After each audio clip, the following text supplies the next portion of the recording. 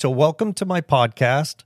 My name is Dan, and this is really just kind of a podcast introduction. So a little background.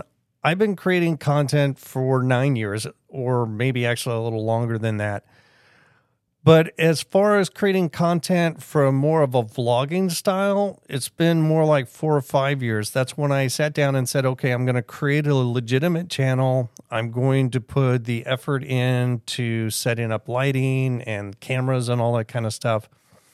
And I think I have a lot of value to share with that because as a content creator, even though you may not have a big channel, a large following of subscribers, or a lot of views or whatever, if you've been doing that for any period of time, you've gone through pretty much a lot of the same struggles that I think any other content creator has gone through, with the ups and the downs of creating content, along with the possibilities of burnout or going through burnout and those type of things. And then, the struggles of trying to decide whether you need to pivot or not. So I think I have a lot of a deep of experience with doing this for a while that I think is worth sharing.